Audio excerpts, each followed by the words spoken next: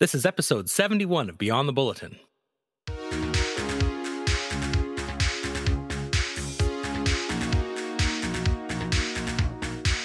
Hello and welcome to episode 71 of Beyond the Bulletin. From the University of Waterloo, I'm Brandon Sweet, editor of the Daily Bulletin. And from Media Relations, I'm Pamela Smythe.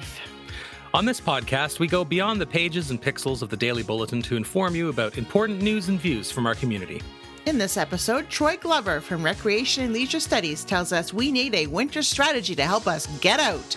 Get outside, that is. Thank you for joining us as we go beyond the Bulletin.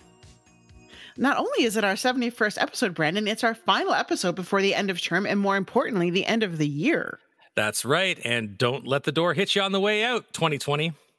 I'm so glad that we didn't make any predictions or prognostications about what 2020 would be like in our final episode last year, because if we did, I'm sure exactly none would have panned out. Well, I did express a lot of excitement about living in the 20s. That's like may you live in interesting times curse. There was some excitement in 2020. Interesting is overrated. So, here's what's been happening. First, an update on a developing story. The University of Waterloo is preparing to celebrate the life and legacy of Pearl Sullivan, former Dean of Engineering, who died on November 28th, with two memorial events to be held in 2021. The first event will be a celebration of life held virtually in January for the internal university community and will feature remarks from President Feridun Hamdalapur and Dean of Engineering Mary Wells. The second event will take place sometime in May and, to the extent possible, in person at Engineering 7. I just love May. It's the nicest month, and I think that's the perfect time to honor Pearl. More details about the virtual celebration will emerge in early January. Around then, we will have a special interview in this podcast to discuss the effect she had on people and this place. Last Friday, President Hamdalapur and Charmaine Dean, Vice President, Research and International, announced the full membership of the President's Anti-Racism Task Force, or PART. Comprised of mainly Black, Indigenous, and people of color from the university community, the task force will present recommendations for widespread and tangible change at Waterloo with respect to anti-racism and diversity. Individuals from the task force will connect and structure recommendations from 5 PART working groups into an overarching framework for addressing anti-racism and for building inclusivity at the university. The working groups are structured based on the input from members of the university's BIPOC communities. The working groups will make recommendations on a range of topics, including health and mental health, professional and academic development and mentorship, race, culture, and ethnicity awareness, educational environment and the development of learners, and safety. These recommendations will be brought forward to the task force for consideration. 4 implementation teams were also established to begin immediate action in the areas of campus representation, BIPOC-related programming, race, culture, and ethnicity awareness, and race-based data strategies. Dean, the PART executive designate, has been working with a community of campus members since August to lay the groundwork for PART. These community members had expressed interest in the university's anti-racism work, and according to Dean, their, quote, opinions, enthusiasm, expertise, and experience have paved the road thus far. You can learn more about PART, its members, and the working groups in the Daily Bulletin from December 15th or on the university's anti-racism website. In related work, Christopher Taylor, a lecturer in the Department of History, was appointed Black Equity Strategist and Anti-Racism Advisor in the Faculty of Arts. The position was established in response to urgent calls for the university and the faculty to take action against anti-Black racism. You can read more about the new role in the Q&A with Taylor published in the Daily Bulletin on December 19th. A blockchain startup led by a University of Waterloo professor has raised $3.75 million US in seed funding from Silicon Valley investors, including DC VC, a San Francisco-based venture capital firm specializing in deep tech and other notable investors. Axelar is a decentralized network that connects application builders with blockchain ecosystems, applications, and users. Since the seminal Bitcoin white paper in 2008, blockchain systems have quickly gained popularity and adoption. Their use is digital ledgers for digital currencies, as well as many other applications where an immutable ledger is needed to keep track of records and transactions securely. Axelar's core team includes Sergei Gorbanov, co-founder and CEO of Axelar, and a professor at the Cheriton School of Computer Science, as well as other experienced engineers and computer scientists, among them Waterloo alumni Christian Gorenflow and Gus Gutowski. With the new funding just secured, Professor Gorbanov and his team will further accelerate the development of their project. You can learn more about Axelar in the Daily Bulletin from December 10th. I like Axelar. It sounds like an evil robot from a science fiction movie. Good title, guys. Now, here's what's coming up. As you know, we are well into December, and 'tis the season for performance appraisals. Human Resources have announced some changes to this year's process. This year, staff can choose between the usual performance appraisal process with the completion of the staff confidential appraisal form or an abbreviated process involving a performance conversation with your manager without the completion of the form. With either process option, your performance rating for 2020 must be no less than your average performance rating over the previous 3 calendar years. With department head approval and documented rationale, managers may award their staff with a performance rating higher than the minimum. Between now and January 15th, staff should advise their managers which of the 2 processes they would like to follow, and managers should schedule performance conversations with direct reports. March 12th, 2021 is the final date for performance ratings to be submitted to HR. You can learn more about the process and timelines in the memo from HR or in the Daily Bulletin from December 9th. Well, the university is still open after a fashion and will be open until Wednesday, December 23rd. On Christmas Eve, December 24th, our campuses will settle down for a long winter's nap, remaining closed until Monday, January 4th, 2021. Both the cooperative work term and the final examination and evaluation period wind down on Wednesday, December 23rd, which will also be the final working day of the year for many of us. Not a moment too soon, in my opinion. Mm-hmm. So what will our campuses look like over the holiday break? What does a campus closure even look like this year? Well, you've got a preview of it with more than a few operations on campus right now, with most food services locations shuttered and the center in Needles Hall closed to in-person visits until January 11th. In addition, most academic and student service buildings are now locked and will remain locked until Sunday, January 10th, with some exceptions, including the Davis Center, which will be open until December 18th, Health Services, which will remain open to students until December 23rd, opening again on the 4th of January, the Science Teaching Complex, which will also be open to students until December 18th, and South Campus Hall, which remains open until December 23rd. More details are available on the Accessing Campus webpage. All W Store, W Store Essentials, and W Print locations will be closed December 24th to January 3rd for the holiday break. All orders placed online via wstore.ca and wprint.ca will be processed in order of receipt beginning January 4th. W Print, W Store Essentials, SLC, and contactless curbside pickup will reopen January 4th.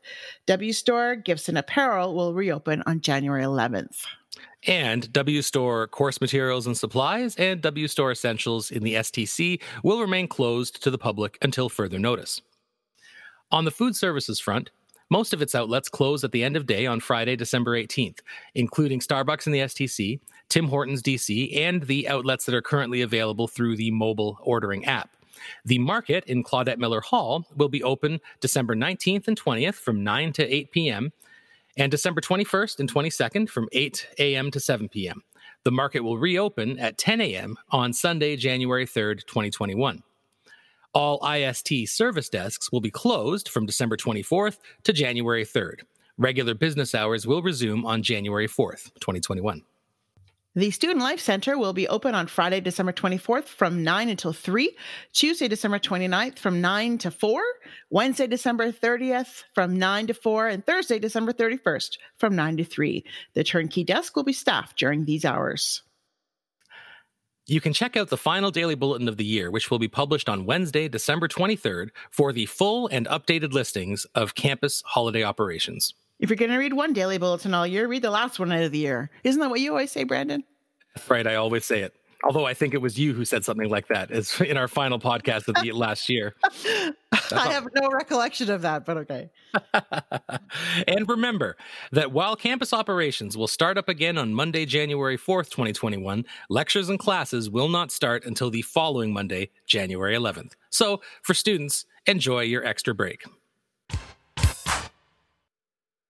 And now the interview.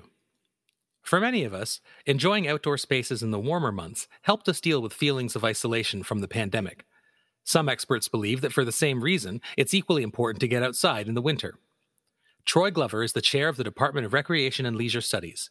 As he tells Pamela, there is much we can do to make our community an inviting place to do more outdoor activity.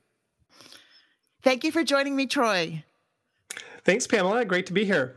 So what do you mean by a winter strategy? I guess what I'm talking about is coming up with a specific strategy to get people outside during the winter. I think it's time that we, as Ontarians, as people who live in the region, as Canadians, or actually globally, for those people who live in winter cities, to actually embrace the winter and realize the health benefits of doing so. Why is it important for us to get outside in the winter, and specifically this winter? Well, this winter, because of the global pandemic, we recognize that it's safest for us to be outdoors instead of indoors. The problem with the winter is that there's not a lot of incentive to get outside. Yet, it is incredibly important for us to do so, in particular because many people experience social isolation during the winter. And in fact, I think it's safe to say that we experience in Canada an epidemic of social isolation. Social connectedness is so important, and our one way to connect with others safely is to do so outdoors. And winter is so long here. It is incredibly long, and I think that we need to find a way to cope with it. And I think instead of just coping, perhaps, we need to actually embrace and enjoy it. Yeah, because, we feel isolated anyway, without a pandemic. Absolutely. And again, I think there is just an incredible body of literature that is amassing around the incredible benefits associated with social connectedness. And I don't think we recognize how important that is to our health and well-being. So let's say you go out, it is wintertime, you go out to a park or something like that. I mean, you're by yourself still. You're kind of isolated, but you're outside and you're isolated. Does that help? I think where it does help is that I think even to see other people. So certainly in my research, I've found that in the context of public spaces, that visual assurances of sociability are very beneficial to people. So in other words, seeing other people doing things is important to our well-being, because even if we don't partake in those activities ourselves, to see them, we feel somewhat connected. What would a winter strategy look like? What would you like to see? Well, when I think of winter strategies, I often like to think of après-ski culture. So if you've been downhill skiing, I don't know about you, I'm not the greatest downhill skier, but my favorite part of the experience is actually the après-ski. Usually in a ski village, it's usually quite cold outside because of the climate and the location, but it's an incredibly festive atmosphere. It encourages sociability. It encourages us to be outside. And often when we're engaged in those types of activities, we don't even think about the weather. So there are a variety of strategies that localities can engage in to actually create that type of atmosphere to attract people to public spaces. Like what? Well, for example, they can activate a public space. So in other words, they can inject some form of physical activity or encourage physical activity. They can colonize public space. So in other words, they can introduce food. So that if you think about it, for instance, it's very popular right now for food trucks to populate certain public spaces. And that, of course, changes the whole experience of that space. You can aestheticize, incorporate art in all its different variations. You can convivialize public space. So in other words, often just the addition of chairs can give individuals the cue that it's okay to sit around and socialize with others, or perhaps just be in the presence of others. You can eventify or festivalize a space, so adding some sort of an event to the space that attracts people to it. You can spectacleize a space. In other words, have some sort of a entertainment as a form of attraction. And then finally, you can whimsicalize a space. And that's kind of my favorite strategy. That's adding some sort of quirky element or feature that just attracts attention and engages passersby in activities that they might not otherwise engage in. I think a great idea would be for municipalities to work together with their fire departments to identify ways that we can safely use fire pits in public, whether it's parks or, frankly, extended streets that are closed to traffic. These would be great ways to encourage people to come outside. It would be some place that they could stay warm, that they could socialize with other people at a safe distance, but also create an atmosphere that is really encouraging people to embrace the outside. I think we could do it. I mean, people go to concerts for outdoor concerts like at Nathan Phillips Square in Toronto for New Year's Eve. Absolutely. I think there's a lot of potential for public spaces in particular. I think we just have a culture where, despite living in a cold climate in Ontario, we fail to embrace winter to its fullest and enjoy it. There are a lot of places where we will travel to be outside, like Ottawa for Winterlude, Quebec City for Carnival, Winnipeg has the Forks, and people are outside all day. It's really cold in Winnipeg. I used to live there, I can tell you, and Ottawa's probably even colder. Why don't we do it here? Why are we willing to travel other places to do these things? I think we've just failed to see the potential in our localities, I guess. I think that we don't need any sort of major geographical feature that's going to encourage people to use the outdoors. I think that often it's just a matter of incorporating this types of strategies that I discussed already. So I think that it just takes imagination and creativity to transform a public space into a place that people want to be and spend time. And whose role is that to do that? I think there are a variety of individuals and organizations and entities. In particular, I would say that municipalities have a big role in terms of overseeing their public spaces and engaging in different forms of programming that's going to attract people. I think that we can also, perhaps as a region, collectively try to create a strategy that becomes more of a tourism type strategy. I know that that's probably not very applicable right now when we're forced to stay local. But I think that as we get into a post-pandemic world, I think that there is tremendous potential for regions to identify themselves as winter cities that attract people to them. We did some great things during the warmer months of the pandemic, and then for some reason opted to shut those things down. So the extended patios created a great atmosphere in many downtown cores across the country, across the world, in terms of attracting people to those spaces. There were things like widening bike lanes during the warmer months that encouraged cycling.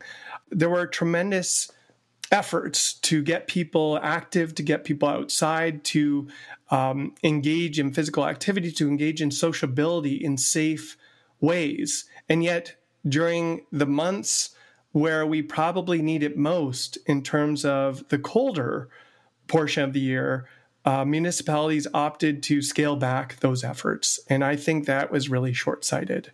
So I was in Guelph in the summer, and I was really impressed with some of the efforts that they've used there to attract people downtown. They shut down the downtown core in terms of opening up to pedestrians only. And in doing so, they extended their patios into the streets. So if you walk downtown, it's just a really lovely environment. It reminded me of a European city, which I think is really exciting. I think more cities could be doing that. I saw that locally in Waterloo Region. I live close to Belmont Village. Belmont Village extended its patios. But again, during the winter, for whatever reason, they opted to scale back and go back to what it was like prior to those efforts, which is unfortunate because I think that a lot of us need a reason to get outside during the winter. I certainly would go for a hot chocolate or a donut or whatever it might be if there were more of an exciting atmosphere outside instead of hunkering down and just enjoying my warm indoor climate. What's the Global Winter Cities movement? It's a specific movement among cities that must contend with cold climates to embrace the idea that they're actually winter cities and think through strategies to encourage their residents to get outside, to encourage tourists to come visit them. So we see that across Canada. We see that in many Nordic countries that use it as an advantage as opposed to a disadvantage in terms of attracting people. It seems to me that a lot of these activities would cost public money. How do we justify that spending, particularly in a time when our communities have seen some economic losses? Well, it can cost money and it may not. On the one hand, there are things that municipalities could and maybe should be doing. For instance, if we really are serious about getting people outside, we might consider having the cities clear the sidewalks. A lot of elderly people cannot make their way outside even if they wish to do so because they're constrained in terms of snow and getting in their way. But on the other hand, there are a number of initiatives that we already are engaged in. There are festivals that ought to continue. There are different amenities that we have available in our cities that I think are outstanding. And I'm talking about trails and parks. Sidewalks themselves are important areas in terms of our everyday sociability in our neighborhoods. Mm-hmm. So it doesn't necessarily require a great deal of investment. Even the variety of strategies to animate public space, often those are just temporary, low-cost initiatives that pay off tremendously when it comes to engaging people. And when you think about the way that we could animate our spaces to encourage people to come outside, it also gives an opportunity for businesses to thrive. In other words, they can be part of the solution in terms of offering hot chocolate stands or offering their services in ways that actually appeal to other people. So these are things that have great potential when it comes to engaging not just the city and causing it to spend money, but also to engage the public and engage local businesses. You make a good point because I find since the pandemic started, if I'm out walking and I pass somebody on the sidewalk and we, give each other a wide berth, but we look at each other with sort of a nod and we say hello. And it's nice because we realize we're in the same storm, I guess you could say. I think that that's a really important activity in which people need to engage. Again, not just for physical activity or fresh air, but simply going out for a walk in your neighborhood has tremendous health benefits. Social connectedness is so important. And in a pandemic or any sort of situation where we feel more vulnerable living in our communities, the best way to address that is to ensure that we feel like we have connections with our neighbors. And going for a walk in a neighborhood enables us to thicken our thin ties, as sociologists say.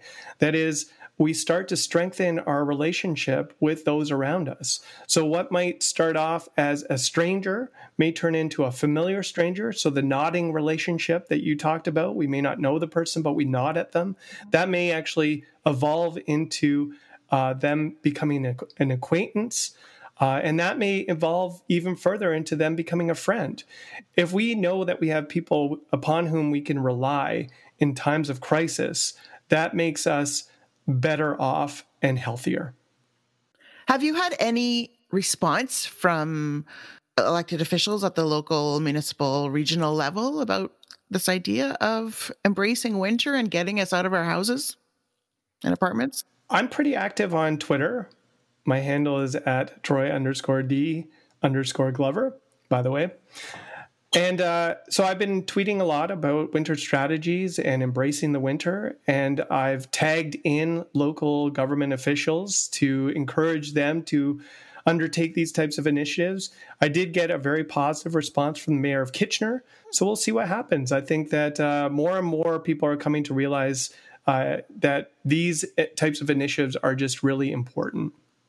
So if we don't live in a place where there are Christmas markets or festivals or ice sculpture contests or anything like that, how do we employ a strategy at the individual level? Well, first of all, there could be all those things. They're pretty easy and they're pretty low cost. So we can definitely engage in those sorts of activities. But there are lots of things that we could do as neighbors. You mentioned ice sculpture contests or festivals. These are the types of things that animate our neighborhoods, that make it kind of fun to go out and walk and see. Mm-hmm. And they become that attraction that gets people outside. I think one of the incredible things that's happened with the pandemic is that we've really come to embrace the local. And I think that we're coming more than ever to appreciate the resources that we have locally. We tend to be attracted to other communities outside of our region in terms of visiting as tourists. But because of the pandemic, because we're isolated in our communities, we've been forced to discover how incredible they can be. I myself discovered that during the summer when I took up trail riding. I've learned that Ontario has the most incredible trails available to us. And these are things that we could see people use in the winter. For instance, one way that we could animate and attract people to trails is to flood them. We see that in other cities where they flood them, they create skating trails, they light them up at night with amazing lighting and music, and they become these incredible attractions for people to engage in ice skating. And I'll note that, locally, I think there's a lot of potential in some of the strategies that we engage in currently. So, for instance, most communities and neighborhoods offer neighborhood rinks. Well, I think that these types of spaces can actually serve as neighborhood hubs instead of treating them exclusively as spaces that are specific to a activity itself. We can expand them to see them as places where people can congregate safely and meet up with other neighbors and enjoy that sociability that is so important to our health and well-being. Great ideas. Thank you so much for being here, Troy. It was a pleasure talking to you. Thanks for having me, Pamela. Well, that about wraps it up for us this week, this month, and this year. You can find all of our past shows and links about the items we mentioned in today's show on SoundCloud.com. To ensure you don't miss an episode, please subscribe to the Beyond the Bulletin podcast wherever you get your podcasts and recommend us to your colleagues and Waterloo alumni. Don't forget, we've got another 70 other episodes in our library to choose from if you're looking for something to do over the holidays. That's right. And remember to do your part to limit the spread of COVID-19 in our community. And mask up when headed indoors in public spaces.